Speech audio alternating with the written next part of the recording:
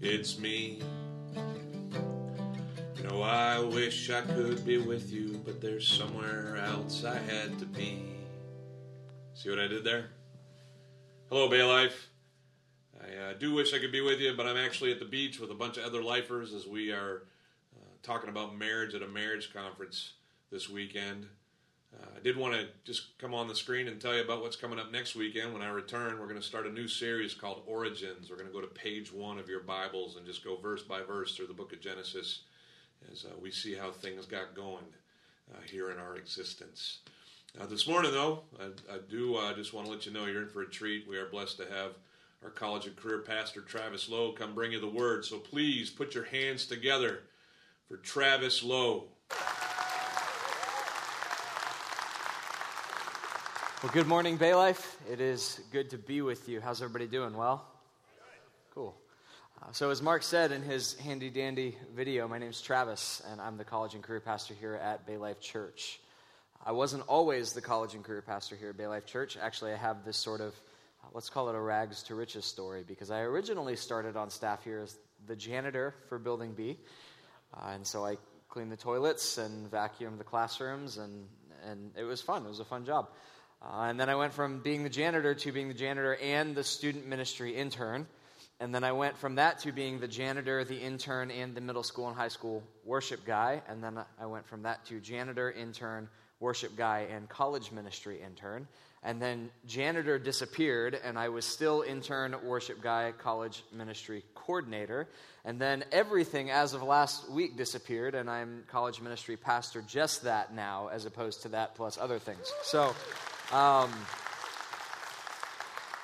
say all of that because I have spent most of my time here at Bay Life involved in the worship ministry, especially with middle schoolers and high schoolers. And that makes sense if you know me. Music is a huge part of my life, and for as long as I've been at Bay Life, it's been a huge part of my life. Actually, when I first started attending this church, that was really the first time that I saw people play guitars in real life, because I went to a more formal church with a pipe organ before that.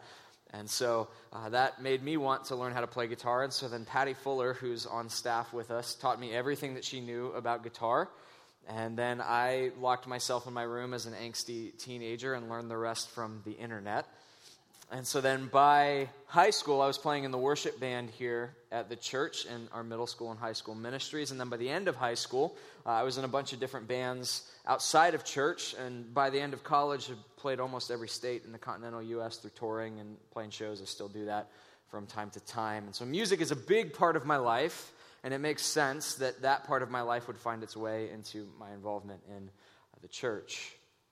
But there is this element of worship that never really came naturally to me. And if you know me, this won't come as a surprise, but for the rest of you, this is a little insight into my life. I have a really hard time with most new worship songs. And I always had trouble finding new songs because I would turn on the Christian radio and I would go, I hate all of this. And the problem was not that it wasn't born out of a sincere conviction or that there wasn't a love for the Lord. I'm not saying that it was malicious or anything like that, but I would listen to the radio and I would think, this is so shallow and vapid. And this doesn't really sound much like what the Christian life is really like. If I had a friend who was a non-believer and I said, listen to these top 40 Christian songs, I always felt like they would walk away thinking, so if I accept Jesus, everything gets better right away. And that just is not the Christian experience. And so couple that with angsty teenage Travis who plays in punk rock and death metal bands, and you have a volatile mixture. And it was about at this time that I discovered the Psalms. And I just have to say, if you haven't marveled at the Psalms recently, I would recommend that you take a look through that passage or that section of Scripture. We are fortunate that God has seen fit to place that book within His book. In fact, if you read the Psalms, and there's no actual sheet music contained therein, there's only the words of these songs, but if you were to read them, I'm increasingly convinced that were they set to music and sent to a Christian radio station, they would not be played. Because they are brutally honest It's like staring into an open wound in many ways as the people of God wrestle with what it means to be faithful in the midst of a fallen and a fragmented and a broken world. But these aren't simply songs written by strangers, at least not people whose names have been lost to the pages of history. Sure, there's some psalms that don't have names assigned to them, but many of them are songs from people who we know, at least we know from the pages of Scripture. They're the songs of David. They're the songs of Solomon and Moses and Asaph and the sons of Korah. They're these incredible gifts to the people of God from God through his people who have penned them. And I'm not the first person to discover this. Listen, I'm not so arrogant as to think that Travis in high school figured out something that the rest of the Christian church never did. And let me just say, if you think you figured out something that the last 2,000 years of church history hasn't figured out, it's probably heresy. I don't think that I figured out something new here. The reality is that Christians throughout the centuries have recognized what a gift we have in this book.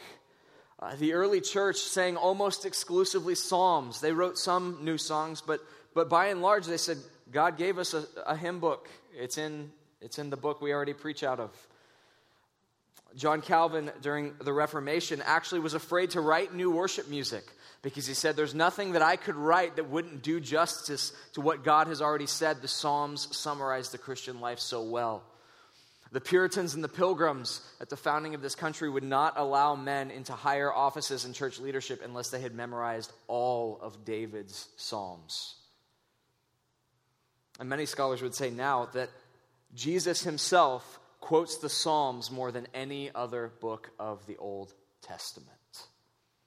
We are fortunate to have them.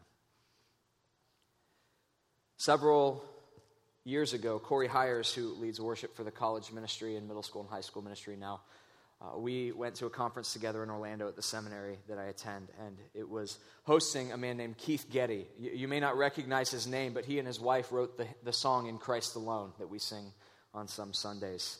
And so Keith was talking about, I'd say that like I know him, Mr. Getty was talking about what his hopes were and what his concerns were for the Christian church going forward in the songs that we sing. And he made this point that's lingered with me for years now. He said this, that we think that the people of God learn primarily by what is being said from behind the pulpit on a Sunday morning. And that is true.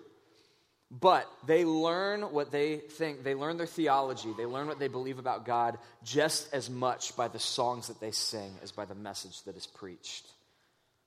And I'm sure many of us, like myself, have walked out of a service before not remembering a single thing that was said from the pulpit, but remembering the songs that we sang.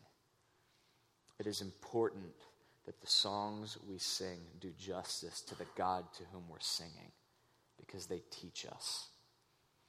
And my hope is this morning that we can come to this book, specifically the first chapter of the Psalms, and that we can be taught from God's Word. So if you would turn with me to the book of Psalms chapter 1, and we're going to spend our morning in chapter 1, verses 1 through 6. There's a tradition that we have in the college ministry where when we read God's Word, we stand together in honor of it. And so I'm importing that tradition from Sunday nights to Sunday mornings. So would you stand with me for the reading of God's Word as we read through Psalms chapter 1? Let me read it for us.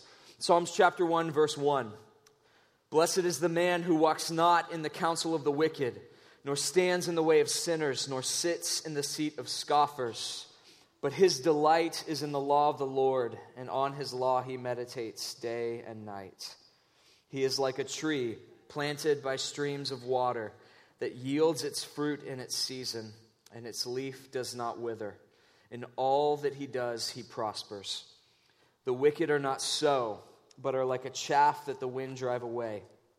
Therefore the wicked will not stand in the judgment, nor sinners in the congregation of the righteous. For the Lord knows the way of the wicked, or the righteous, and the way of the wicked will perish. Thank you for standing. You can be seated.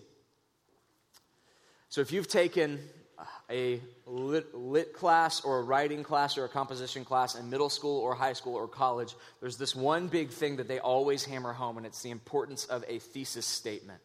I had professors in college tell me that if you don't get your thesis statement right, you should plan on failing your paper. And so if you're not familiar with what that is or you need a refresher, essentially in the first paragraph of any essay, You're supposed to have at least one sentence that explains what you're trying to do with the essay, what you're trying to explain or unpack, what the content of the next however many paragraphs is going to be. And many scholars would actually say that Psalms chapter 1 and 2 are the thesis statement of the entire book. And so if we miss the point of Psalms 1 and 2, you will miss the point of the Psalms, period. But even within the thesis statement of these two chapters, each chapter, in addition to introducing us to the Psalms, is trying to teach us something. Psalms chapter 1 has a thesis statement in it. The psalmist tells us what he's trying to do here. And he says it and summarizes it in this way. The first line, blessed is the man. Now, it says blessed is the man. That's a catch-all term in the ancient Near East. Mankind is not just referring to men, but all of the human race. So know that this is not simply for men. It's for women as well. But there's some unpacking we need to do because the psalmist tells us that he means to teach us the way of blessing, how to live a blessed life. But in the Western world in which we live, that term has been distorted in such a way that I don't think it does justice to what we're actually being taught here. Because for many of us, we hear the word blessing and we think of it in monetary and materialistic terms. Very often when somebody asks how we're doing, maybe in the lobby on a Sunday morning or maybe at work, we use phrases like, too blessed to be stressed. And I may have said it once or twice before. But the reality is that contained in that phrase, what it seems like we're saying is that things are going well. Maybe our car's working, our roof isn't leaking, our children aren't making bad decisions, our marriage is going well, etc., etc. Or maybe you shorten that phrase to simply, how are you doing? Blessed. And so people assume that things are going well with you because there is this assumption that to be blessed is to have everything that you want and for things to be going your way, so to speak. And now, I don't want to deceive you into thinking that when the Bible talks about blessing, it doesn't talk about it sometimes in those terms. There's people who we would say are materially blessed. Esther, David, Solomon, they're super rich. And sometimes God sees fit to bless his people with financial prosperity. But the Bible doesn't just talk about blessing in those terms. A blessing doesn't necessarily mean or equal financial prosperity. Now, let me give you some examples. I don't think anybody would disagree that the Apostle Paul is blessed. But the Apostle Paul is shipwrecked, and he's beaten, and he's stoned, and he's whipped, and he's ultimately executed. There's no indication that he was a man of wealth. He had to work and pay his wages as a tent maker. Why is Paul blessed? Not because of what he has, but who he has.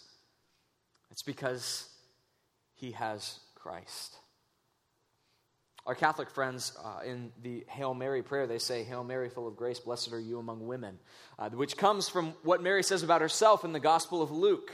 She says, after realizing and being told that she is carrying the Messiah, she says, from this point on, all generations will call me blessed.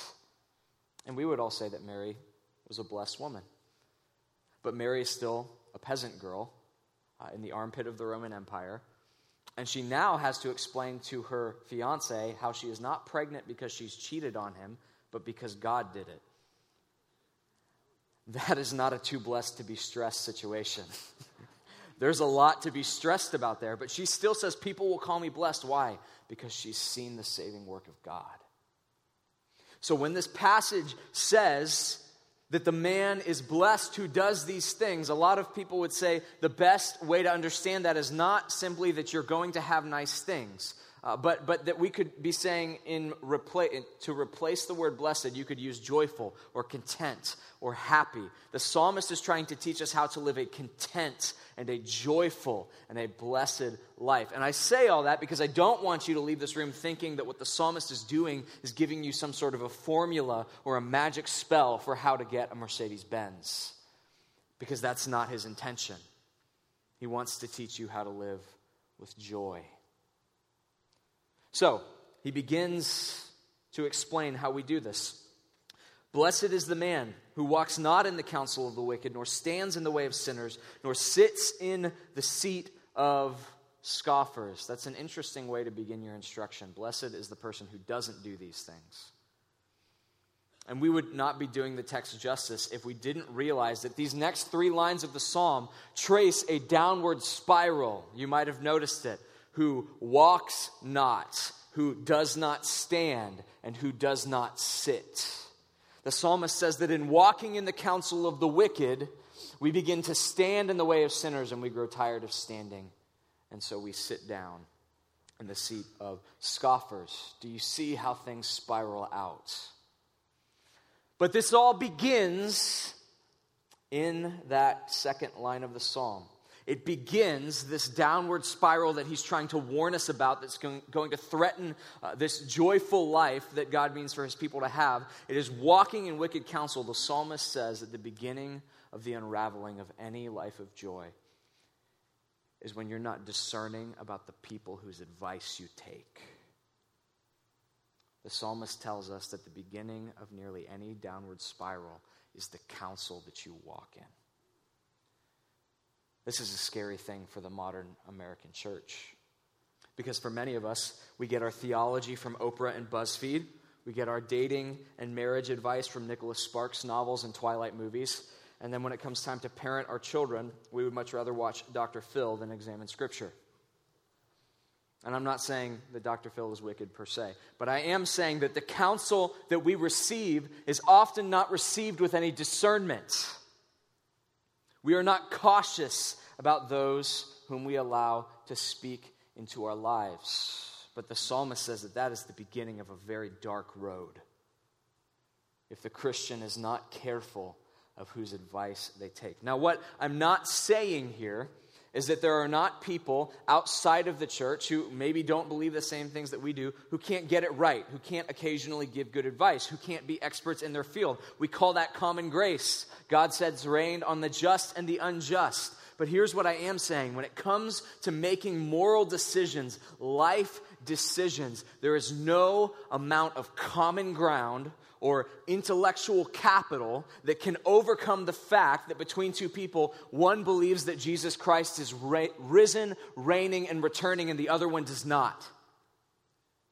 To say that Christ is risen, as we do on Easter Sunday, and that he is returning, changes everything about how we relate to the world. And if somebody doesn't share that conviction, they will relate to the world differently. And if you take the advice of somebody who doesn't think that there is a judgment and that the Son of God is returning, do not be surprised when after going down that road, you find yourself standing in the way of sinners and ultimately sitting in the seat of scoffers. I saw this play out really practically in my own life several years ago. A great friend of mine, solid guy, but not a believer. We were talking, and a group of Christians that we were mutual friends with came up, and he kind of vented some of his frustration about them, and that sent me off on my tirade, if you will, and I just started going on and on and on about how frustrated I was with them and how I didn't feel like they were whatever. There came a point where the Spirit, as he often does, says, "Travis, shut up." And so Travis shut up, and I stopped, and I said, you know what, I'm going to stop. I probably shouldn't really be talking about them like I am, so let's just drop that. And my friend who is not a believer looked at me with kind of this odd look about him, and he said, they're not here. I'm not going to tell anybody what you said. And I was like, oh, I know, but I don't want to gossip about people. And he's like, well, it doesn't matter if it doesn't get back to them. Like, I mean, you know me, you trust me. I'm not going to say anything. And at that point in my mind, listen, I recognize that he was trying to give me helpful advice, but as somebody who doesn't sit under the commandment of the Word of God that we should not be gossips, the advice he gives me can only go so far. And so the conversation stopped, and he didn't understand why. But listen to me. Almost every friend who I've ever seen walk away from the faith, and I've seen a lot of them, that journey started when they took counsel from the wicked. Parents, get this into your children's head now, that the people who speak into their lives are going to have more of an effect on them than anything else. The psalmist says, if you want to live a joyful life, if you want to live a blessed life, then be cautious of who counsels you. So he goes on. After telling us what not to do, in verse 2, he says this, instead of walking in wicked counsel and standing in the way of sinners and sitting in the seat of scoffers, not coughers, everybody coughs. In verse 2, he says, his delight is in the law of the Lord, and on this law he meditates both day and night. Now, I should tell you this. I majored in religion at USF, which, in case you didn't know, is not a Christian university. And so when I hear the word meditates, as somebody who went through a religious studies degree, I think of certain things. I think of people in the lotus position on yoga mats chanting the Om. I think of Hinduism. I think of Buddhism. I think of Hare Krishna and Eastern philosophy and religious thought. And so maybe that comes to your mind as well. And so you're reading through your Bible and you see meditates and you go, wait, what? And so I feel like it might be worthwhile for us to explain the differences between what the psalmist is telling us to do here and what the other religions of the world do. Because the reality is that when you examine what meditation looks like in an Eastern context, in Buddhism, in Hinduism, in any other practice that incorporates it, it's fundamentally about emptying your mind. It's about becoming a blank slate. It's about removing thought, negating thought, and becoming an empty vessel, so to speak. But when the psalmist tells us, as the people of God, to meditate, he tells us to do the exact opposite. Instead, he says that we are to meditate on something, not nothing, and that something is the law of the Lord. You will find that Scripture commends to us meditation. It tells us as the people of God to meditate on something, on the law of the Lord, being filled with Scripture and with the Holy Spirit so that we can understand the words which the Spirit inspired human authors to write. We are told to meditate on the law of the Lord day and night. And this picture of being filled with the Word of God and the Spirit of God is actually even more clear in the Hebrew. I'm not going to pretend to tell you what the Hebrew word is. I couldn't pronounce it. But the word for meditates here is actually an onomatopoeia in Hebrew. If you need a refresher on what that is, I had to look it up. An onomatopoeia is a word that's meant to sound like a sound. So buzz is meant to mimic the sound of an insect, or grr is meant to mimic the sound of your dog when it's mad at you. Well, so in the Hebrew, the word for meditates is an onomatopoeia that's supposed to mimic the sound of somebody mumbling. And the thought, the idea behind it, is that somebody is so consumed with thinking about what's going on that it spills over into where they're almost talking to themselves, not in any sort of an unstable way, but that their minds are so consumed with thinking about this topic that as they go about their day, they're mumbling to themselves as they turn it over in their heads. And the psalmist says, meditate on the law of the Lord in that way, that you are so filled by it and your thoughts are so consumed by it that it spills over into your day-to-day life. I'm just going to tell you this. I don't think that sort of deep thinking and engagement with God's Word happens if you don't have it memorized. I grew up in a Christian home, going to a Christian school. And so for me, there was a part of this that ran against my grain, so to speak, for a little while. Because I had Bible class in a Christian school, which meant that I could fail in the Bible if I didn't memorize the verses each week. And terrifyingly enough, I did have a D+ in Bible one semester. So if that frightens you that I'm up here, I'm sorry, I promise I've gotten better about it. So for me, memorizing the Bible was always this cold and callous thing. But the reality is that this kind of thinking, this kind of engagement with God's Word, this meditating on it day and night, it cannot happen if the content of Scripture disappears when your cell phone battery dies, or when the app crashes, or when you close the book and put it back on your bookshelf. The only way that we can meditate day and night on the law of God is if we've hidden it in our hearts. And there's every indication that Jesus did this. We see in Jesus' temptation in the wilderness that 3 times Satan tempts him and Jesus responds with Scripture. And there's nothing in the text to indicate that he had to pull out his YouVersion Bible app before he could do it. He simply responds. There's this brilliant question that he asks the Pharisees every time they approach him and challenge him. Have you not read? Because I've read. If you haven't read, let me just quote it for you. And there it goes.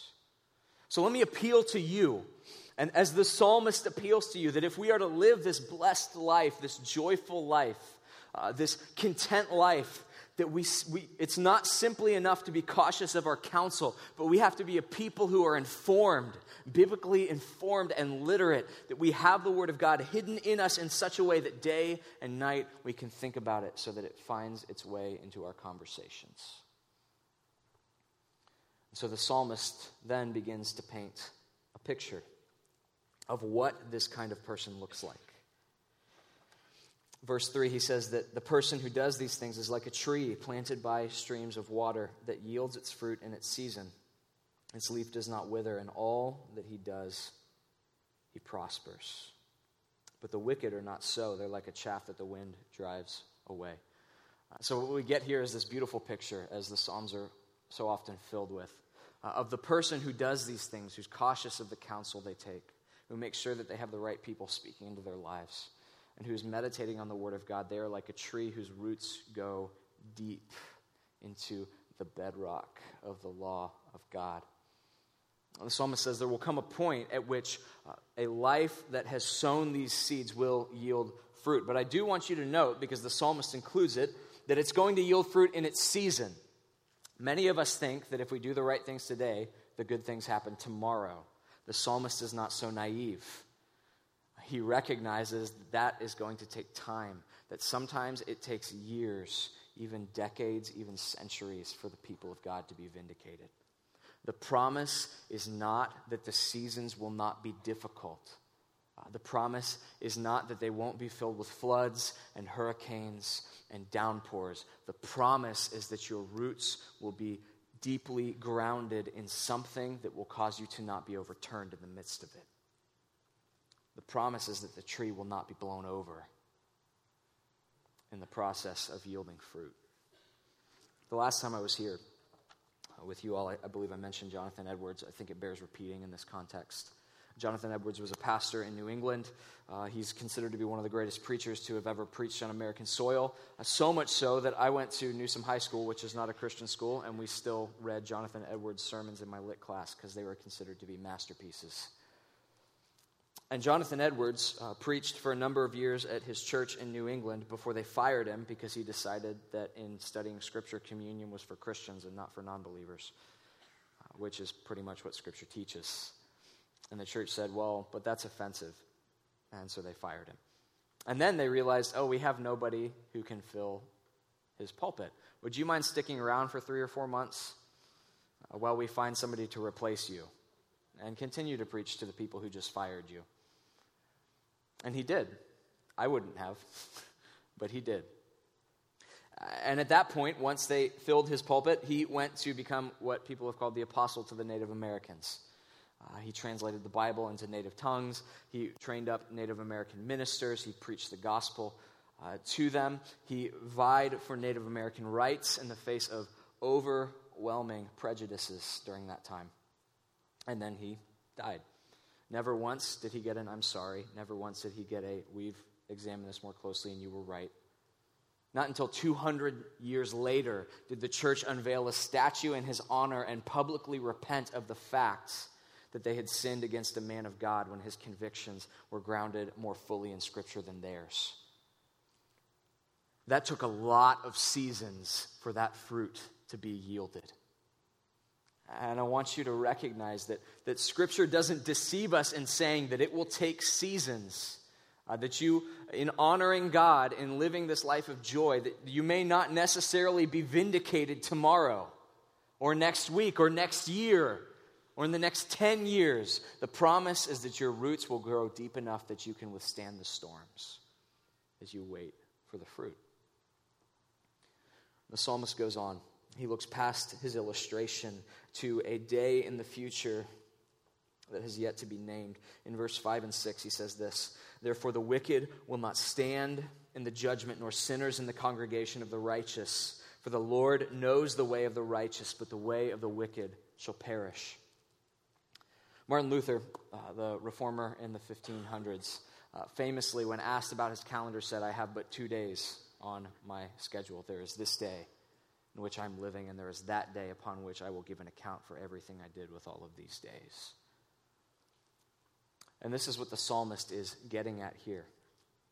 Because he's looking forward, not to a day from now, a week from now, a month from now, years from now. He's looking forward to that day when Christ vindicates his people.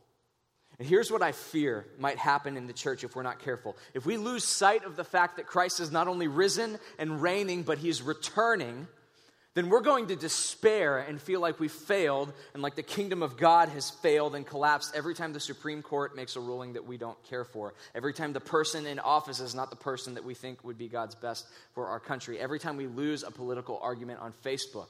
If we've lost sight of that day, then we'll live in despair on this day. But the psalmist is saying this, that the life of joy is not simply rooted in victories on this day. And there's no promise that there will be victory on this day. There is the promise that on that day, the Lord knows the ways of the righteous. Jesus wins. The people of God and the church are vindicated. Our hope is not in 5 years from now, 10 years from now. Our hope is not in political systems or human leadership. Our hope is in that day when the people of God are vindicated by the God who saved them. It's fitting that the psalm ends in this way, right? Because a life of joy is not grounded in the shifting circumstances of our modern world.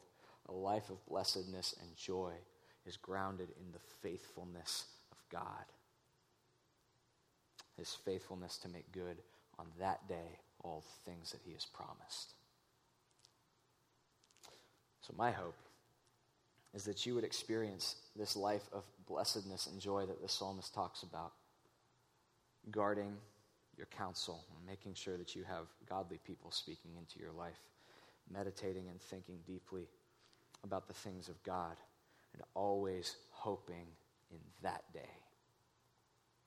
when all of these days and the things we've done in these days will be brought to bear. Let's pray. Father, thank you for giving us the opportunity to gather under your word. Lord, what a shame it would be if we sat under it and we walked away unchanged. God, I pray that we are not like those who look at themselves in the mirror and forget what they look like. But God, that you transform our hearts and our affections. God, that you give us hope and joy. Lord, that you teach us what it means to walk in good counsel, to meditate on your word, and to live for that day, knowing that what happens on this day matters. Father, I pray that you commission us now. You send us out into the world as your people, as the citizens of your kingdom. And I ask that you bring us back next week, as you're so faithful to do, to meet with one another again. It's in Christ's name that we ask these things. Amen. We'll see you next week.